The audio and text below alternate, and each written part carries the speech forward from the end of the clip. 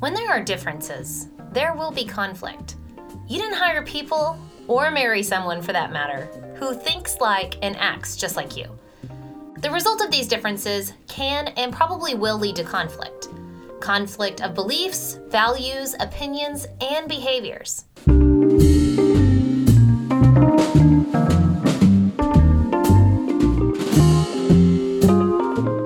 This is the Leadership on the Rocks podcast, where we equip and empower leaders like you to thrive in and create harmony between your professional and personal lives.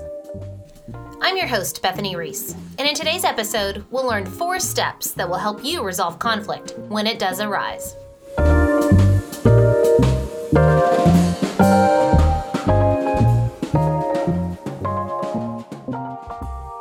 My freshman year of college, I had the pleasure of living in the same town as my grandma Pratt, and I made it a weekly ritual to go pick up hamburgers at the local A&W restaurant and spend the afternoon with her and my Aunt Lisa. Now, at the time, my grandma was in her 70s, and my Aunt Lisa, who was born with Down syndrome, was in her 30s. And can I just say that my grandma and my Aunt Lisa loved their drama stories on TV. During the day, we would watch Grandma's drama soap opera, Days of Our Lives, and at night, we would watch Aunt Lisa's drama, the WWF, or the World Wrestling Federation matches. Now, like my grandma and my aunt, we all probably like to watch a good drama, but none of us really want to be caught up in the drama ourselves. We all naturally want peace and aspire for everyone to just get along. We want to build relationships that flourish and support each other's goals. Whether the relationship is defined as that of our employee, our spouse, or our child, we truly want them to flourish in reaching not only our common goals, but their individual goals. So what gets in our way of peace and positive growth towards goals with people? Enter conflict. The truth is that people are different. So I guess you could say that Sly and the Family Stone had it right in their 1969 hit, Everyday People. Different strokes for different folks. When there are differences, there will be conflict. You didn't hire people, or marry someone for that matter, who thinks like and acts just like you. The result of these differences can lead to conflict. Conflict of beliefs, values, opinions, and behaviors. But let me remind you that conflict doesn't have to actually exist as an absolute result of differences. There are ways to foster healthy relationships with employees, coworkers, friends, and family that halt the growth of conflict, and there are ways to mediate conflict well when it does appear. So for example, let me set a big vision goal for your leadership.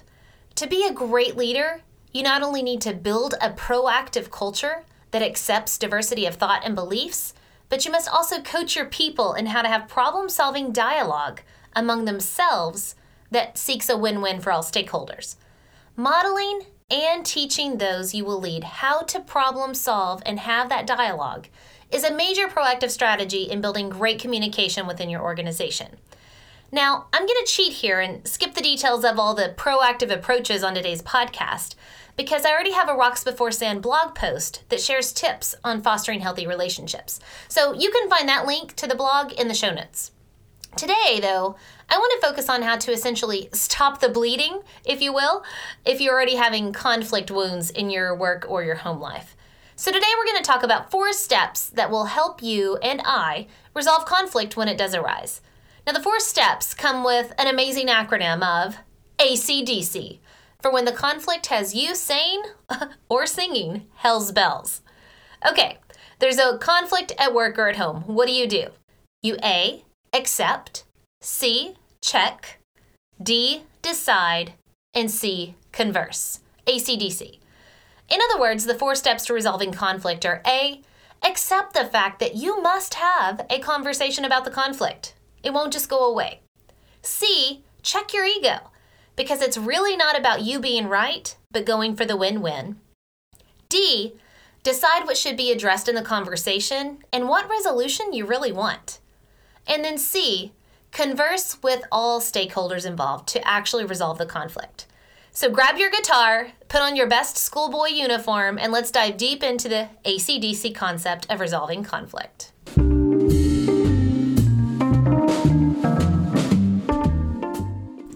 Step 1 in resolving conflict using the ACDC method is to A, accept the fact that you must have a conversation. Now here's the God's honest truth. Having hard conversations feels like a big scary task and honestly can make your stomach turn. Again, while we all typically like watching dramas, we hate being a part of one. Now, the Rocks Before Sand podcast community is a safe place, so let's just admit the truth. We are often fearful of and have anxiety about having hard conversations with people. So to have a conversation in which the emotions are pouring and the tempers are flaring, it doesn't really appeal to us. And many of us work to actually avoid them at all costs. We typically sweep conflict or bad behavior even under the rug, stick our heads in the sand, and just hope it goes away. But this shouldn't be. Not for the leadership on the Rocks community. We need to not be afraid to engage in problem-solving dialogue. Unfortunately, though, I'm afraid there seems to be a trend of leaders not willing to have the hard conversations needed to resolve the conflicts that are present. Leaders more and more seem to choose silence or avoidance of conflict. And maybe this is because leaders, you honestly deal with a lot more conflict than the average person. Why? Why is that? Well, because leaders lead people, and where there are people, there will be conflict. As a leader, people are your absolute greatest asset. But boy, oh boy, can they also be your biggest heartache too. Conflicts that arise between people due to differences in beliefs, values, opinions, behaviors, or my personal least favorite, disagreements on who is accountable for what. A lack of accountability and ownership for problems breeds the perfect conditions for major conflict that can sink your whole ship, your leadership, if you're not careful. See what I did there? Your leadership? Yeah, I'm funny, not funny. Leaders must accept the fact that mediating conflict is and will always be a part of the leadership role that you have because you lead people. So therefore, you need to accept the responsibility for and make it a priority to have the conversations needed to resolve conflict instead of ignoring it and hoping it will just die down. So to truly accept the fact that you must step into the uncomfortableness of having the hard conversation, remind yourself of 3 things. First, as a leader, it is my job to model integrity and doing the right thing even when it's hard. Second, by stepping into the hard conversations, it shows that I see and care about the situations people are going through. And third, by working to resolve conflict, I am not only planting the seeds of accountability in work or home, but I'm laying the foundation for communication, peace, and harmony between the relationships involved.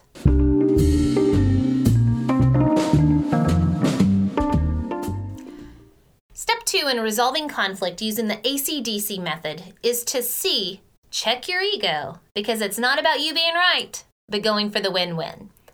Now, the presence of conflict almost always seems like an absolute result when it comes to differences between people. So now let's talk about the major current that runs underneath almost all conflict. In my opinion, conflict always seems to be present because people are prideful. Pride, or focusing on one's own dignity because of arrogance, gets in our way of listening to understand and having actual problem-solving dialogue. Since pride is a major undercurrent for conflict, we're going to spend a little extra time here talking about checking the ego. Instead of understanding and seeking a win-win when problem-solving, pride closes our ears, blinds our eyes, and causes us to dig in our heels. Pride has us focusing on ourself alone, and pride has us figuratively fighting to the death for other people to see and accept why we are right and they're wrong. We also become extremely frustrated with people that are involved in the conflict, and we start making assumptions about them. We begin making up stories in our minds about their intentions and judge them for the assumptions we've made. So what does the Bible have to say about pride? Now, Philippians 2, verse 3 says, "Do nothing from selfish ambition or conceit, but in humility count others more significant than yourselves." And the book of Proverbs, well, it has a ton to say about the pitfalls of pride. But for the sake of time, we're just going to look at 2 verses. So Proverbs chapter 16, verse 5 says, "Everyone who is arrogant in heart is an abomination to the Lord. Be assured he will not go unpunished." And one of the most famous Bible verses about pride is Proverbs 16:18. And it says, Pride goes before destruction, and haughty spirit before a fall. So once we accept the fact that it's our job as a leader to have the hard conversations concerning the conflict, we must be sure to check our own egos before we do anything else. Hard conversations around conflict are not about us justifying our actions or the actions of others, but about seeking to understand why each person feels the way they do and what root causes led to the conflict in the first place. Now, here's a hard pill to swallow, though. Every single stakeholder involved has ownership in the problem, and that includes you and me. Everyone must be introspective, check their egos, and understand that they all have played a part in causing the conflict. And conflict can usually be created because of many, many things, but there are three most usual suspects. 1, a lack of clear communication. 2, allowing emotions to dictate how you treat others. And 3, showing dominance over or a lack of respect and dignity for things like the other person's beliefs, values, thoughts, feelings, time, or ideas. So for example, I believe the number one offender is honestly just a lack of communication. We are prideful in the fact that we think we have appropriately communicated to the individuals prior to the conflict being created, thus making the conflict or a lack of performance their fault, not ours. We say to ourselves that we told them all the details, so they should know better how to respond. But the truth is that, yeah, we know the details of expectations in our head, but we only communicate generic concepts to others, or worse yet, we give them nonverbal signals that they have to then interpret. And then we assume that the other person understood not only the generic concept, but all the details that were in our head. This happens the most at work and at home. So let's work through a few scenarios where you are in direct conflict with someone due to all three of the usual suspects: a lack of communication, lack of respect, and emotions. So case in point, which may or may not have happened in my own household. Now, you tell your teenager to clean his room. And after an ample amount of time, the teenager declares that he's done. He's done cleaning his room. So you walk in to check, trust but verify, but you're going to check. And you are immediately appalled to find clothes shoved in the bottom of the closet, snacks and trash still in the dresser, and the bed unmade. So you tell your teen that, I told you to clean your room. This isn't clean at all. And well, he just blows up at you and says, bruh, yes it is. Now, in your head, a clean room looked like clothes hanging, the dresser cleared of trash and junk, and the bed made. But to the teenager, a clean room meant nothing should be in the middle of the floor of the bedroom. So prior to the conversation that you're going to have now that you have conflict about the situation, you, as the parent, need to check your ego and have ownership of the fact that you did not clearly communicate what a clean room looks like. Now let's keep going. Another example is when a boss sends you a text at 8 p.m. while you're fighting your son, and she texts saying, sorry, but she didn't get a chance to look at the presentation until now, and well, you need to make several changes for tomorrow morning's presentation for the stakeholders. Now you're angry because you sent her that presentation a week ago and asked her for comments, and she didn't respect your work enough to look at it within the scheduled time. Now she's not respecting your home time and demanding that you make all of her last-minute changes by the morning. So prior to the conversation with the employee about the presentation, the boss needs to check her ego and recognize that she should have shown respect for her employee's work by doing her due diligence and checking the presentation during the last week and allow him ample time to make those edits. And she definitely should not have texted her employee at 8 p.m., expecting him to work through the night to make her changes. That was completely disrespecting boundaries between work and home life. But wait, there's more. So let's keep going. Now, you, as the parent, had a rough evening at home because you and your teenager had a conflict about his messy room, and then you stayed up all night making your boss's edits to the presentation. So you show up to work the next morning, and you're sleepy, you're in a bad mood, and a coworker walks up to greet you saying, good morning, and you pop off with sarcasm and anger saying, whatever, and then walking off. Now, your coworker is taken aback by your gruff tone and reaction and believes the sarcasm and anger is towards him. So he ends up canceling your lunch meeting for the day. Now, prior to your next conversation with your coworker, you need to check your ego and recognize that you let your emotions dictate your actions and that you were rude to him. You don't need to give excuses for why you behaved the way you did. You just need to have ownership of the actions and explain how you need better boundaries between the actions of others and how you let them affect your emotions. Okay, did the 3-part scenario resonate with anyone else but me? I may have or have not lived out that scenario for real. But what about if you're having to mediate a conflict that is completely between two other parties? So let me give you a real life example that I've experienced, but also please know that I have to be somewhat generic to protect all parties. So a male and female worked on the same team and both are great teachers. Remember, I was an administrator. Therefore, they are very passionate in their opinions about how to teach. Now, in one of their meetings, they needed to make a decision on the best way to prepare students for the big state test that was coming up. And they had a difference of opinion and kept talking over each other during the discussion that was leading up to the decision of what the team would do. So the female teacher was cutting off the male teacher as he was explaining his opinion, and then he popped off back saying that she was being the B word. And she cut him off, and then they just kind of blew up, and neither one of them, finished the meeting. They left the room. So now we have not only a conflict of differences of opinion, but we have a situation of disrespect because they were cutting each other off and they resorted to name calling.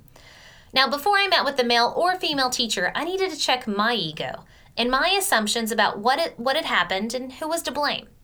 I need to remove all the noise in my head and walk into the meeting truly inquiring each of their sides of the story. I need to seek to understand what would have caused great teachers and rational human beings to act so unprofessional. With their passions being so heated about planning review activities for the state test, I also needed to ask myself, have I created an environment of extreme pressure and stress? Pressure and stress that can easily cause rational people to react in irrational ways? I do need to ask myself if I have created an environment of high expectations with encouragement and motivation to reach a goal, or an environment of high expectations with fear of losing my respect or losing their identity as a great teacher based on their performance. By checking my ego and assumptions first, I am better prepared to understand and find the root cause of the problem to address the conflict. Anytime you step into or prepare to step into a conversation to resolve conflict, whether you're directly involved or not, you need to do 50% of the pre-work in your head to check your ego and remove your justifications for your actions or assumptions about what happened, and start asking questions about why the other person acted the way he or she did, and how your actions or lack of actions could have played a part in it. So as you prepare to have a conversation to resolve the conflict, work to remove your own selfishness and prejudice and try to have empathy. Ask open-ended questions to allow the other stakeholders to share their side of the story and listen. And I mean really seek to understand from their point of view. Don't listen to craft your own rebuttal or justification for why you're right or justified in your actions. Now, before we leave the check your ego step, I want to give you one revelation I have personally had in my marriage that has proactively stifled probably about 75% of the conflict my husband Jason and I used to have. So let me just explain. Jason and I have been married for almost 22 years, and we are opposites in personalities. Now, early in our marriage, I remember him saying this phrase, and I'm going to pretty much quote him because that's how much he said it. Forget us being on the same page. We're not even in the same book. He said that a lot because opposites really do attract. Now, through the years, Jason and I have really grown in our skill sets of how to have problem-solving dialogue versus arguments in our marriage. We're not perfect, but at least we're making progress over perfection in our relationship. So now let me tell you one of the biggest ahas I've ever had as a wife. And it happened somewhere towards probably the end of our first decade of marriage. Now, stay with me here and listen closely. My aha was that I have to stop expecting my husband to think and act like a 30-something-year-old woman. He is not and never will be a 30-something-year-old woman. The fact is, Jason will never be me. He will never be like me, think like me, be like a woman, think like a woman, and he'll never have my personality. So by me checking my ego, I was able to now have a conversation from a place of openness to seeking to understand his point of view rather than coming in hot, because that's what I do, with expectations of him thinking like me and quickly agreeing to whatever it is I thought. Now, it also led me to better explaining my thoughts versus expecting him to be able to read my facial expressions and body language. That never works in a marriage. So step 2 in resolving conflict using the AC/DC method is to always check your ego.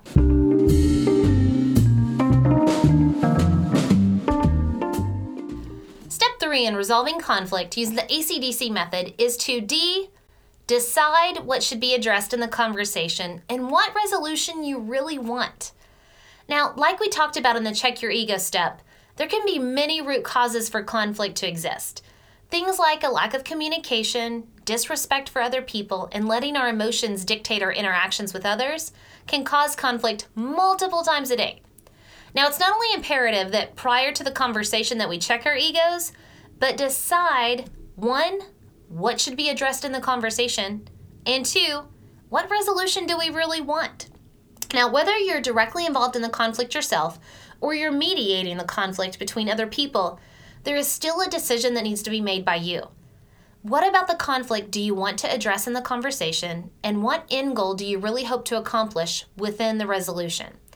Now, I absolutely love what Patterson, Graney, and the other authors have to say in their book, Crucial Accountability. They say that you need to make sure you're addressing the right issue by getting down to the bare essence of the problem.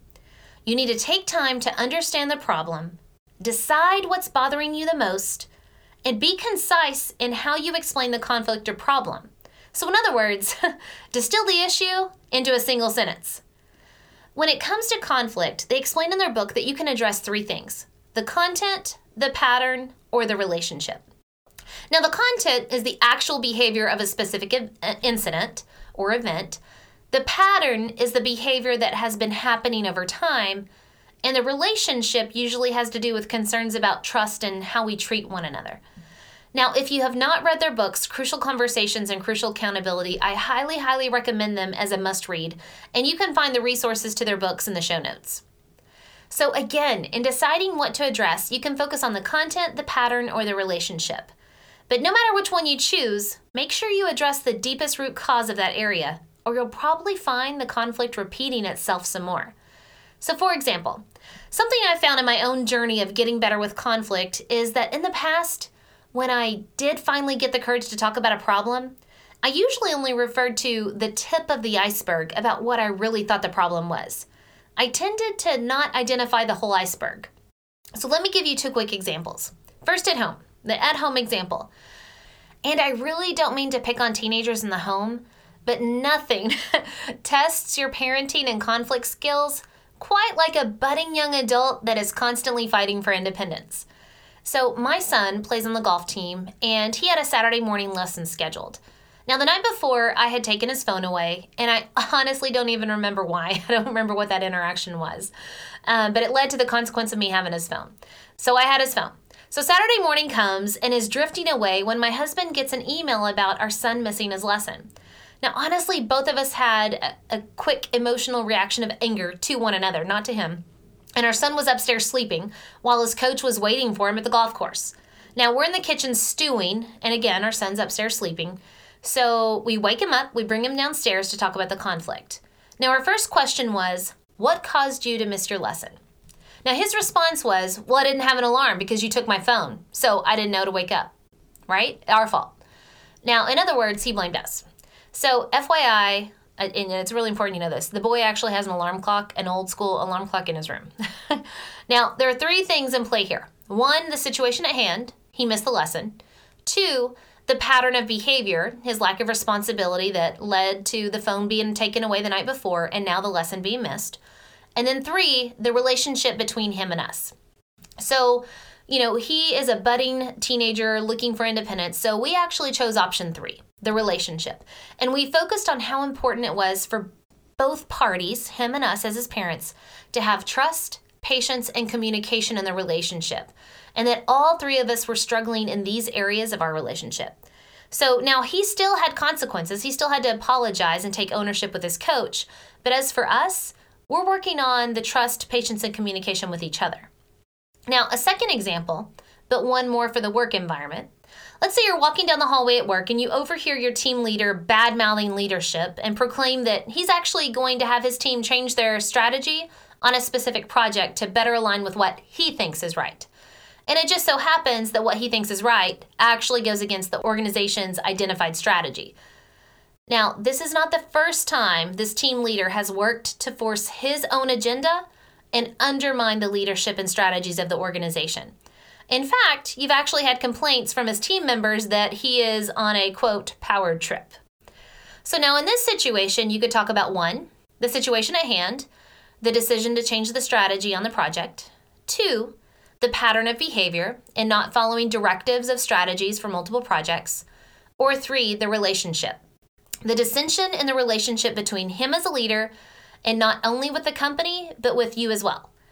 So now it's important that all people that represent leadership show a unified front in working toward company goals, and that any disagreements among leadership should be handled in private, not in public in front of their teams like what he did. So again, here, I would want to address the deeper issue. The relationship between him, you, and the company, and him as a representative leader of the company. Now, I know that my home and work examples both chose door number 3, the relationship, as the topic to be discussed. And I kind of did this on purpose because I wanted to give you examples of conflict that you can always dive deeper to find the bigger part of the iceberg. So often, we stop way too short in identifying what the true conflict is because we're short on time.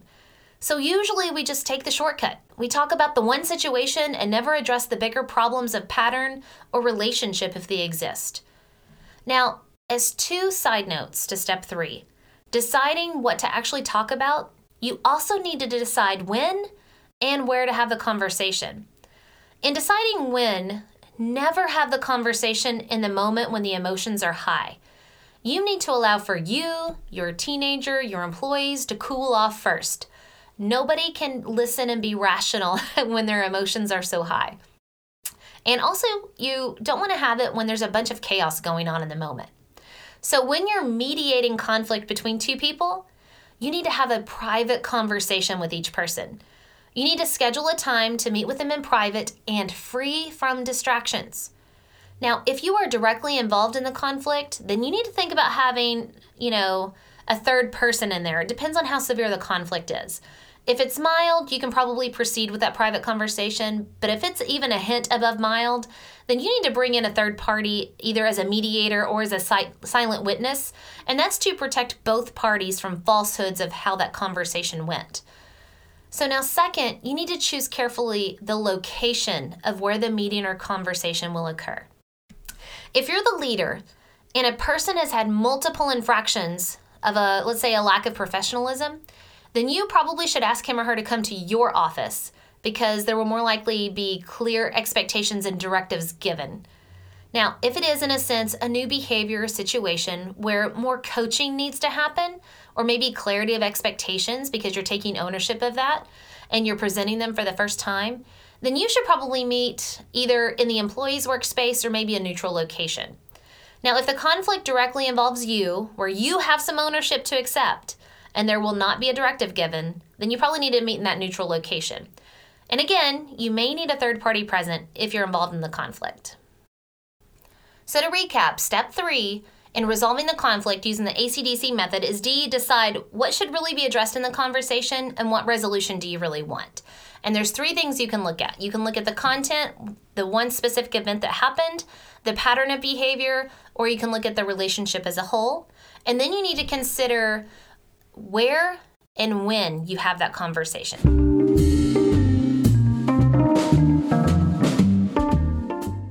All right, our 4th and final step for resolving conflict using the AC/DC method is to converse with all stakeholders to resolve the conflict.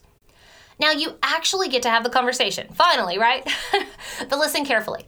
First impressions matter. So how you start the conflict resolution dialogue matters. It sets the environment that can foster either listening or ignoring, calm emotions or heightened emotions, ownership or defensiveness, and resolution or more conflict. So to converse or have conversation means to exchange information and ideas. It doesn't mean that one party dominates the space. Now, in order for open and honest communication to happen in the conversation, The environment must be safe for all parties. So oftentimes, to establish safety, you really need to state what the conversation is about versus what it's not about. And what the resolution is that you're working towards, it's really important that people know that ahead of time coming in. So if more than one party is involved, establishing norms may also help you with that conversation, so they know how to act during the resolution dialogue or the conflict resolution dialogue. Stating your hope for the resolution is a great way to establish safety because it helps everyone get on board and stay focused in what they're working towards, the actual resolution. So now, for example, and I'm going to give you another school setting example because that's my background, is you're in a school setting, there's a parent-teacher conference, and those are often scheduled to work through conflicts or gaps of performance between teachers, students, and parents. Now, in parent-teacher conferences, I would always start the conversation by welcoming everyone for coming, and then I would state the intended resolution of the meeting. So, for example, today we're meeting to discuss how we can all work together to make Susie successful in chemistry. That's what we want, Susie to be successful. So, Susie, before we start the meeting, I want you to know that your parents, teachers, and myself all want you to be successful. So today we're going to talk about ways we can support you in that. So that repeats the resolution, and I'm talking specifically to the students so they can feel comfortable and safe in this setting. Now, by focusing the conversation on what really mattered most, supporting Susie's success, it's establishing the purpose for us reaching that resolution. Now, in mediating conflict setting between two parties, establishing norms is also very, very helpful in providing safety for everybody. Going back to the parent-teacher conference example, where so often the emotions are really high and the accusations are honestly very, very strong. Now, after I state the intended resolution, I would explain the norms on how we would all behave in the meeting. Now, I have sat in some, let's just say very, very passionate parent-teacher conferences, and I just want to give you a quick example of some norms I've used to start that meeting. Now remember, before I state the norms, I've already stated the resolution goal. So here's an example of what I would say. Before we begin today's meeting, I would like to establish 3 norms of how we're going to interact today. First, we all agree to stay focused on our goal, supporting Susie and being successful in chemistry. Second, everyone will have a chance to speak and explain their concerns as well as their ideas for solving the problem. And third, we agree to communicate in a professional way by keeping calm and not cutting in or talking over each other.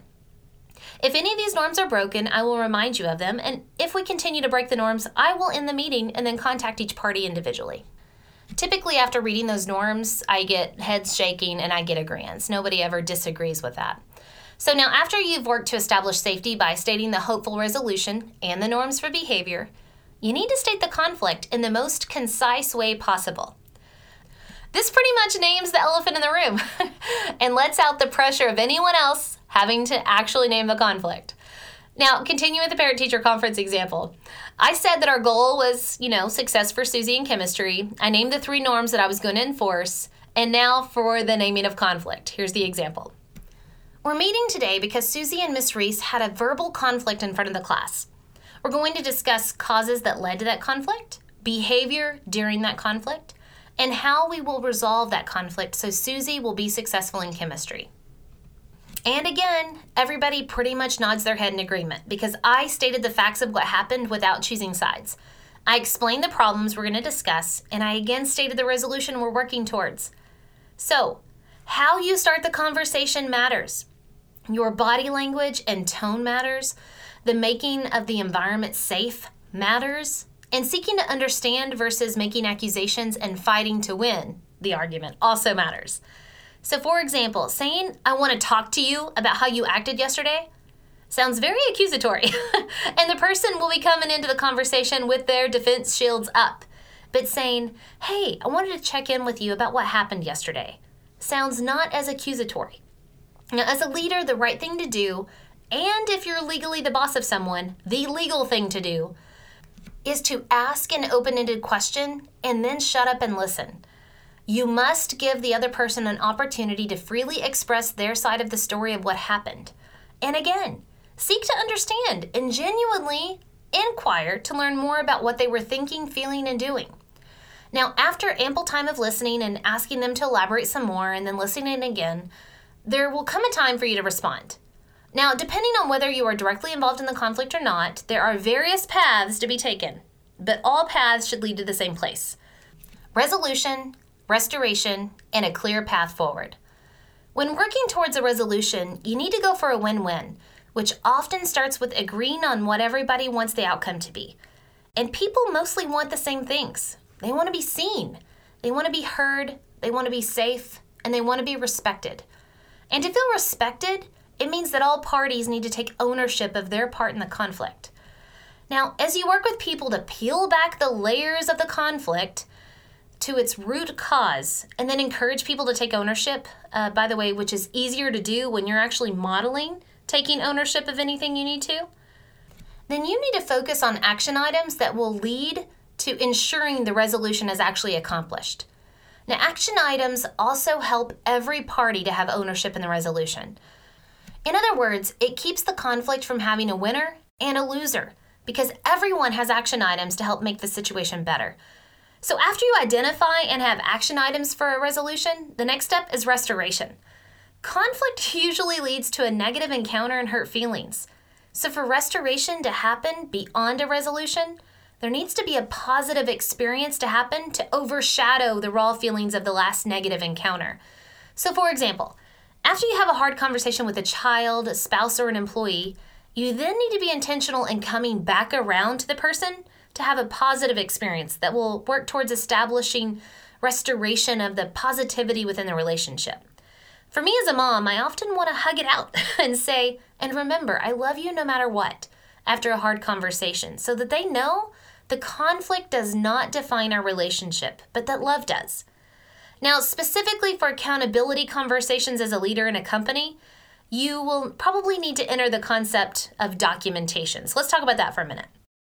Now, in 95% of the hard conversations with employees, as a leader, I end our conversation by thanking them for stepping into the hard conversation, letting them know I'll email both of us to remind each of us what we agreed upon, and then reassure them that our working relationship is good.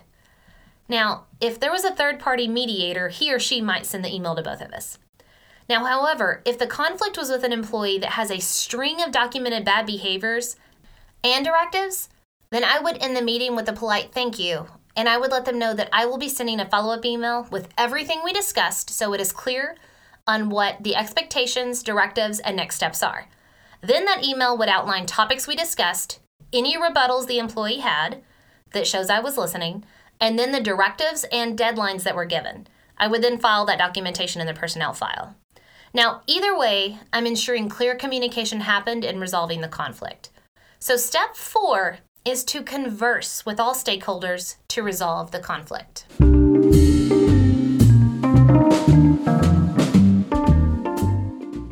Conflict happens because we live and work with people. But today, we learned 4 steps in resolving conflict. Whether you're working through conflict with your children, your spouse, your family, your coworkers, or with your employees, let AC/DC guide you through it. A, accept the fact that you must have a conversation about conflict. C, check your ego because it's really not about you being right, but going for the win-win. D, decide what should be addressed in the conversation and what resolution you really want. And C, converse with all stakeholders involved to resolve the conflict.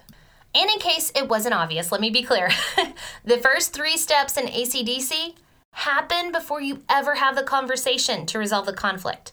Most of the work happens before you ever open your mouth. Now go forth, leaders, building your leadership on the rocks of resolving conflict. God bless.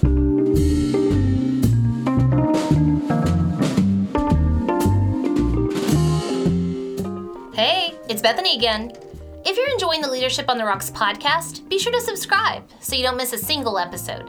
Also, if you feel like this podcast is helpful, will you do me a favor and share it with your friends, family, coworkers, or anybody else who's trying to grow in leadership, but also wants to have that harmony between work and home? Thanks, and I'll see you next week. Remember, the most important rock you can build your life and leadership on is the rock of Jesus Christ. Today's Bible verse comes from Matthew 5:9. Blessed are the peacemakers, for they shall be called sons of God.